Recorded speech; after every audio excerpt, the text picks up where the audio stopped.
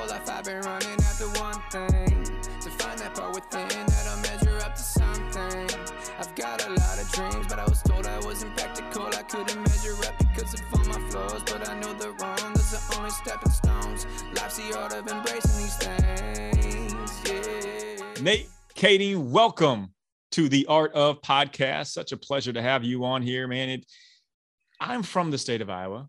You're from the state of Iowa. Believe it or not, my favorite team growing up was the San Diego Chargers, which is wild because in Iowa, you don't really have a team. So you get to pick. And I love the lightning bolts and the thought of living in San Diego. So you literally were living my dream, man. So thank you so much for coming on this podcast. Yeah, absolutely. You know, it's rare to find the Iowa boys that they got some Chargers affiliation there. So that's exciting. Yeah, Nate, you know what? I would go to the games. I'm sure you were probably playing, maybe it's before that, but I'd go to the games down in Kansas City. And I would wear my Ryan Leaf jersey of all things. That was a little bit before me. That was the Leaf, that was before you. And all those guys. They had it going a little bit then. Yeah, and you go down to Kansas City to Arrowhead with a Ryan Leaf jersey on when you're 11 years old. It doesn't turn out well. You hear some words you've never heard before. You get beers poured on you. Yeah. That was fun. I always enjoyed, they were in our division, obviously, and I had tons of family that made the trek there once a year to play. And you talk about an all-time great sports venue. That's certainly one of them there at Arrowhead. No, dude, phenomenal. All right, let's get into it, man. Start us off with a bang. Maybe something not everybody knows about you, something different. What do you got, Nate? Yeah, I'm a big history buff, man. Like I grew up a history major. I was going to be a history teacher before I got into it. So I'm like Ken Burns and Walter Isaacson and all that jazz. I mean, that's kind of my jam, and I think that there's, a lot of the work that I'm doing now in and around some placemaking and some of the restaurant real estate development world is also always kind of in some way rooted in history and inspired by sort of, the folks that came before us or some of the other movements or the architecture, the design and those sort of things. So I'm a big believer in that, just the storytelling, history, and kind of pulling that, weaving that through into current businesses and life and those sort of things. So, I mean, I don't know if that's a big bang, history is the most exciting thing in the world, but that's of course not sort of my jam. And it's a huge bang. My wife is a history buff. We spent time in Tennessee going to Andrew Jackson's house and going all through that. I couldn't even tell you what President Andrew Jackson was. I mean, it was cool, but I love that. I love that you're a history buff. Okay, who's your favorite person from history? You can't say Jesus. We'll take Jesus as the answer. Who's your favorite person from history? You're like, dude, this guy is just, you know what? I'm going to have to ask you some questions too at some point. In my next book that I'm writing, I'm finding just incredibly cool people from history. Yeah, that'd be awesome. To take action. Ken Burns, hopefully all the listeners know of Ken Burns, but he's all-time great documentarian, works with PBS and just really focused on, the fabric of America and those sort of things. His most recent one, I don't know if Benjamin Franklin is my favorite, but he's kind of top of mind. He's Ken Burns' most recent subject. He's got a documentary out now on Benjamin Franklin, but that dude was fascinating, man. Like obviously inventor, but, political genius. He was an ambassador. He spent a lot of time over in Europe, and just talk about these guys as these Renaissance sort of, a generalist and amazing and all these different things. Like that was Benjamin Franklin. It's a fascinating life, and obviously is, really prominent sort of figure in American history as well. Interesting answer too, as Benjamin Franklin is a Renaissance man, and you kind of are a Renaissance man yourself. I mean, 3 sports state champion in the same year in Iowa. And obviously you go into kicking. When was that moment that you thought, man, like, hey, I can do this kicking thing. Like this is something for me. Yeah. It coincided with when I realized I was too skinny and slow and too much of a, a wimp to do anything else on the football field. So I better figure out how to be a kicker. But like most modern kickers, I mean, I grew up playing soccer, right? Like that's how you learn to put your foot on the ball, even though it's a, round ball compared to the oblong football, and just did all that growing up. And I was just a sports kind of junkie as a kid. I mean, I was the kind of dude that was out like, in the driveway for 4 hours, just shooting free throws, and doing that as a kid and playing games with the neighborhood kids. And, it was before you could be a kid like my kids are and, have the distractions of TikTok and phones and all those sort of things. But just was a competitive kid growing up and always had a little bit of that OCD sort of mentality. Like I would always go out, like chart my free throws or whatever I was doing. If I made 150 out of 200 one day, I wanted to figure out how to make 151 out of 200 the next day. And I kind of introduced to kicking my freshman, sophomore year in high school. The head coach came down. We were in the biggest class in Iowa high school. And hey, we don't have anybody on our team that can kick. Like we know you play soccer. You want to give it a shot.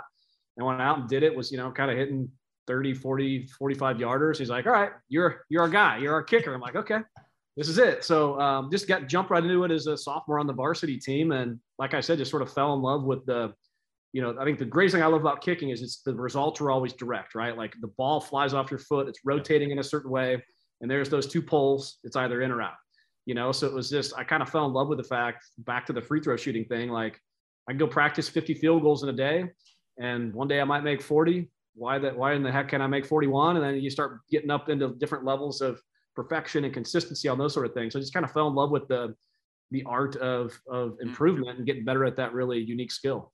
Wow, the art of improvement. Actually, a really good point to hit on there, because I feel like you have some perfectionism in you. I was the same way, wanted to shoot free throws and figure out how I can make more. I just wasn't smart enough to get away from basketball. You were. So in the art of improvement can go, obviously twofold. That's what we want to do, continue to improve. But where's the point of where this perfectionism is like a hamper against you? Where does it come back and you have to, because I'm sure you take a quick break in the podcast, because you know what I love almost more than anything is a great cup of coffee. Oh, I just wake up excited for my coffee. You know what I'm talking about. If you're a coffee person, if you're not a coffee person, you need to kind of just check your priorities. But what else do I love? I love workouts. I love training. And what if you could put workouts and coffee together? You always thought about coffee is just this natural pre-workout, and then you got pre-workouts. What if you had the best of both worlds? Well, now you do. Workout coffee is finally here. I wish I would have created this. Such a great concept and idea, and where nature meets science. And all the workout coffee products are powered by TheaFit, which is a high-potency theaflavin enriched black tea extract that is patented and clinically proven to improve exercise performance and reduce recovery time. So the question is, what are theaflavins? Great question. Naturally formed from the oxidation of tea leaves, they've been shown to have strong antioxidant and anti-inflammatory effects, as well as supporting liver health, blood lipids, and the immune system. So think about that. You're getting all this and coffee, the taste of coffee, the energy of coffee, my mind is blown. I am going to wake up in the middle of the night, have a cup in the afternoon, in the evening. Keep it coming. Workout coffee. Check it out. workout-coffee.com. Look at the links in the show notes below. We are going to have a discount code for you in there too. Check them out and get your coffee today and your workout on. Now, back to the episode. You hit it on the head. I kind of refer to it as like the athlete's paradoxes, and I think it's as poignant as the kicker. Is there another position where it's like black and white and the pressure, or maybe a relief pitcher or someone like that? But you have to be wired a certain way where you expect perfection from yourself. Because when I drove to Qualcomm Stadium in San Diego and pulled into that player's parking lot before a game, I knew the only way I was going to drive out of that parking lot 4 or 5 hours later and be happy was if I was perfect on that day. That's the nature of a kicker. The coach isn't going to put you out there to kick a field goal unless you're in range and he thinks you can make it, So you have to be wired that way, and you have to expect perfection and demand perfection of yourself. But you also, on the other side, and this is the paradox, you also have to be able to forgive yourself in that moment too. I'd always go into each season. I'm a big goal setting guy. And each season, my number one goal was I wanted to make the next kick. I wanted to be 100% on the next kicks after I missed. Because that to me was a big, it sort of goes to that reality, the dual realities of, okay, I want to be a, 89, 90, 95% field goal kicker on the year, the goal being 100, like the perfect season, but also understanding that, I might shank one, or the wind might pull one to the left, or there might be a tricky hold, or the footing wasn't good and I might miss one, but you can't string together multiple kicks. I didn't have every season where that was the case, but it was always important to me to have that sort of mental toughness and kind of forgiveness in the moment to just sort of bounce back and knock that next one through. Holy smokes, man. If people can figure that out, forgiveness in the moment, that's I didn't master it. Trust me. That was one of the hardest things, but yeah, it's from an athlete's perspective and business or whatever, yes. It's hard, it definitely is. A lot of people are wired in a way where they expect a lot of themselves and their teammates too. Right. And how do you kind of roll with those punches? It's that dance and that paradox that I think is really, really fascinating. I think athletics for sure, it kind of encapsulates that. Well, how do you find contentment in the pressure? You have so much on you. You have all your teammates mean, whether you win or lose a game is based on you. And at one point, you were the most efficient kicker in NFL history. So obviously you figured something out. But how do you balance that? How do you find contentment basically in the storm of pressure? That's a great question. I can't say as though I ever felt really comfortable in those moments, right? I think that's kind of what elevates your performance, right? Like, and even at, especially in the NFL, like at practice, like there's 5 video cameras on you and you're keeping track. And, I mean, there's always that pressure. It's really kind of omnipresent. But and I think you mentioned that kind of the art of improvement and, always sort of being in the cycle of finding different ways to improve and get better. As I got more refined as a place kicker, as I worked my way up through high school to college into the NFL, you really start to change your focus to mindset and the mental game and some of those sort of things as the biggest areas of improvement or refinement. Once you kicking is one of those things, probably not like a free throw shot or whatever, like before too long, you get the technique down, it's a jab step and 2 steps and a kick and a follow through. And, those sort of things become sort of rote memory and a pattern.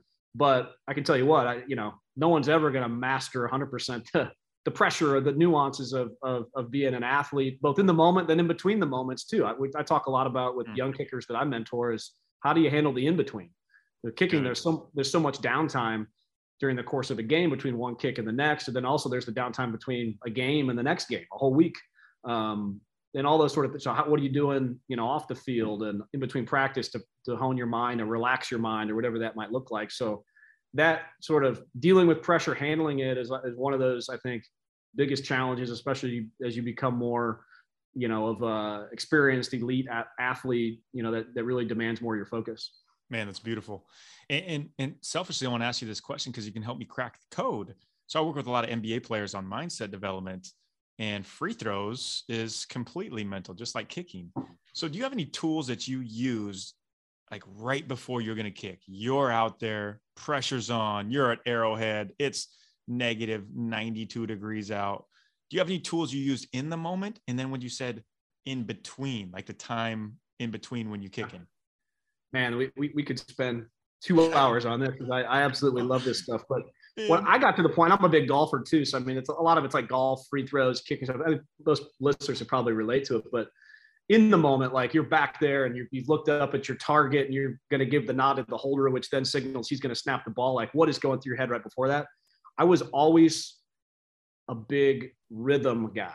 And I kind of learned early on, like the pressure and those, like you kind of speed up when you get your rhythm out of place. So my last thought going through my head was always smooth and rhythm. And I can kind of hear that rhythm and that cadence of my steps, that 1, 2, 3, 1, 2, 3. So I was kind of always telling myself smooth, slow down. Just kind of, that was really the last thing in my mind. It wasn't a technical thought. It was almost kind of one of those, you kind of feel it and see it and hear it in your mind. Like, good. This is how I'm going to feel for my rhythm. And then it was just boom, you pull the trigger in that moment. So that was always huge. And then as a kicker, like leading up to getting out on the field, there was always a cadence also, like the team gets into field goal range. So what am I doing on first down? I'm going to kick into the net. And what am I doing on second down? And by third down, I'm out behind the play. And, so there's always like a process. I mean, I know, it, and working with professional athletes, it's process oriented thinking, not result oriented thinking. So when you start getting into that habit of, okay, I'm at the free throw line, there's 11 seconds left. If I make this shot, my girlfriend's going to love me and, I'm going to make another $1 million on my contract, whatever that is, like the result, the consequences of the results, both positive or negative. That's when the mind gets off. It's like, can you have a process that you kind of go through to get you into that moment that sort of settles you down and refocuses your mind on the productive things that you can control? Like that's the most important. Oh, that's great, man. Yeah, totally process. And did you ever find, like, if you view yourself, the result, if you see yourself missing it, did it like negatively affect you in the point if a golfer sees himself hooking it into the woods, he's probably going to hook it in the woods. Yeah. Or if you see yourself missing it, you see the worst case scenario, you're like, well, I'm okay if that happens. You know that feeling when you are just recharged, you don't have any sickness, no ailments, you have full optimal energy, you are functioning at your highest level. You want to recreate that? Yeah, sure, you do, I do, we all do. And then you can times it by 10. What I'm about to tell you is going to blow your mind. So hold on here. This is real. Hyperbaric chamber. If you don't know what it is, look it up right now. Look up Elevate Health. ELEVE health.com. It's an oxygen miracle. What it is, HBOT, the hyperbaric chamber, it's a simple and non-invasive therapy where you go into this. It places a body in a pressurized environment that allows extra oxygen to dissolve in the blood plasma and travel freely throughout your circulatory system, getting more red blood cells flowing naturally to the body's function. It's going to help you kill off any harmful bacteria. It's going to help you detox, increase your oxygen concentration, resist and fight infection, heal wounds faster, improve oxygen supply, reduce swelling, stop infection, lower inflammation, all while you're relaxing in the chamber. I kid you not. This is what the pros, the top Olympic athletes, what everybody uses for the highest optimization recovery. This is called hyperbaric chamber, HBOT, from Eleve Health, ELEVE health.com. Message me separately too if you want to get a specific deal on this. Check it out as you're a sports team, if you're an individual, if you're just somebody who loves optimization. It will be an absolute life changer for you. Yeah. Does that make sense? I think the latter you learn through missing, right? Like you screw up and you cost the team the game, and then the sun rises the next day and you become hardened by that and understanding and accepting of that fact. I think I learned early on, had a lot of great tutors, and I've always worked with, mental game coaches and those sort of folks. I call it the 2 A's of, especially for kicking, but I think athletes in general, it's awareness and acceptance. And I think the first thing, kind of the aha moment for me was like, I've got all these negative thoughts. I'm kind of a guy that has more of kind of an active mind, but both negative and positive, but you're thinking of the consequence, that sort of thing. Is just being aware of those thoughts, that they're there, right? Like, hey, this is happening, but then also it's the acceptance and understanding, like, that's just the way the human mind is wired. You accept those thoughts for what they are, you become aware of them, and then you are able to kind of refocus your mind back on something productive, which is the process. So early on as a college kid, I remember kind of like, man, like this is the first time I've really felt pressure. I'm kicking in a Big Ten stadium and I feel weird when I get out there, and it's just like you're kind of fighting against those negative thoughts or whatever that, those things that are pulling you off of your attention. But once you kind of just have the humility and the kind of maturity to accept the fact that that's just kind of how you're wired a little bit, then it allows you the ability to kind of free up and focus on what you need to focus on. Oh, I love it. And you hit on a word there that I want to jump into is humility. So we could talk for days on mindset, and hopefully we can do another one of these at some point, because I really want to get into the nitty gritty of it. But this is great for the listeners to just, pressure, but don't worry about perfectionism, be able to forgive yourself. All of these points, awareness, acceptance, so much gold. And I would literally love to dive deeper in these, but humility, the art of humility, what you have done after your career, to me has been even more impressive than what you did with your career. Like now you are literally using your platform to serve the state of Iowa, to go help on mission of making people's lives better, helping the youth. Can you talk about what's next for you and really what you're doing in the state of Iowa? Yeah, no, I finished up playing, it's got to be almost 7-8 years now. I had some issues with my kicking leg and muscle groin, and it was always kind of important to me. I've always been, we talk about the history and other things, like I always had an interest in business and certainly our community, both in the Iowa City area where I'm born and raised and now live full time with my family, but also the state of Iowa in general, of kind of coming back and helping build things and create things within the community that are going to make it a good place, an attractive place for people to be. I know Iowa. I mean, you're from there, David. It's a beautiful place. Our weather sucks, but great people. That's a downside. So, I always am driven by, I think, kind of back to what gets wired into you as a professional athlete is like the fear of failure. I don't want to be a guy when I'm 65, doing whatever, and someone says, "Oh, that's Nate.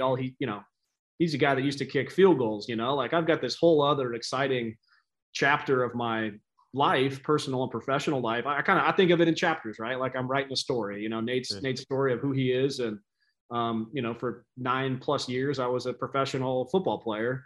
That was chapter whatever 2, 3, or 4. But I finished that when I was 33 years old. Like I got a lot of living and left to do. So it's a matter of just kind of I'm very passionate about finding my strength and how I can be useful. I think that's where the greatest reward for me comes professionally is where am I needed? Where can I be useful? How does my unique skill set or perspective, how can I plug that into an organization or a community or a company in a way that can bring utility and value? And that's really what I've tried to focus on doing. It hasn't been, an immediate transition like all athletes as you move on to something else. Like it's kind of, knowing yourself and building that new skill set can be a little tricky, but I've been lucky enough to have a great community and great business partners and great folks that I've been working with back here over the last 7 years. And we've done a lot of fun, cool things that have been accepted in the community, both, on the real estate development side. And I work with the local hospitality restaurant company. We've developed and launched several really great restaurant concepts that have had some success, and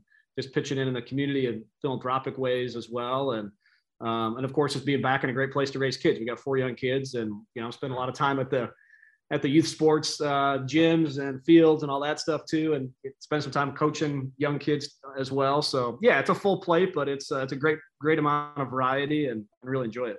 Yeah. And I love it. We're talking about the art of humility in this point and how humble you are, just saying, you're doing a few things. You are literally the unofficial mayor of Iowa. Hey, trust me, I know this. I've talked to multiple people who will say the same thing.